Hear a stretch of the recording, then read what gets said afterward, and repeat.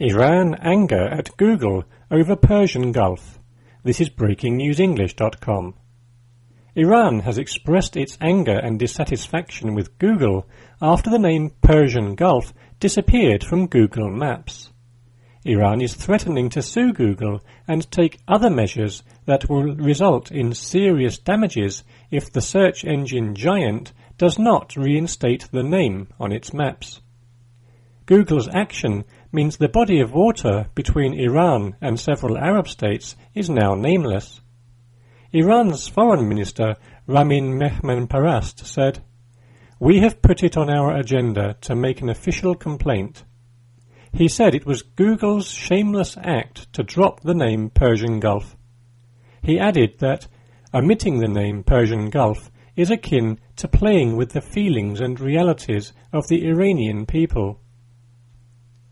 The name of the waterway has caused friction between Iran and its Arab neighbours for decades.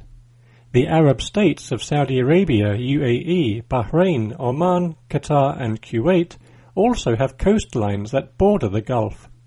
Iran says the Gulf has been known as the Persian Gulf for centuries. A 2004 website aimed at Internet surfers searching for Arabian Gulf says, "The Gulf you are looking for is unavailable. No body of water by that name has ever existed.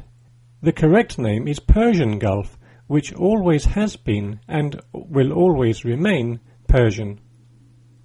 In 2010, Iran said it would ban airlines using the term Arabian Gulf from its airspace. Google rejected Iran's claims, saying it had never named the waterway.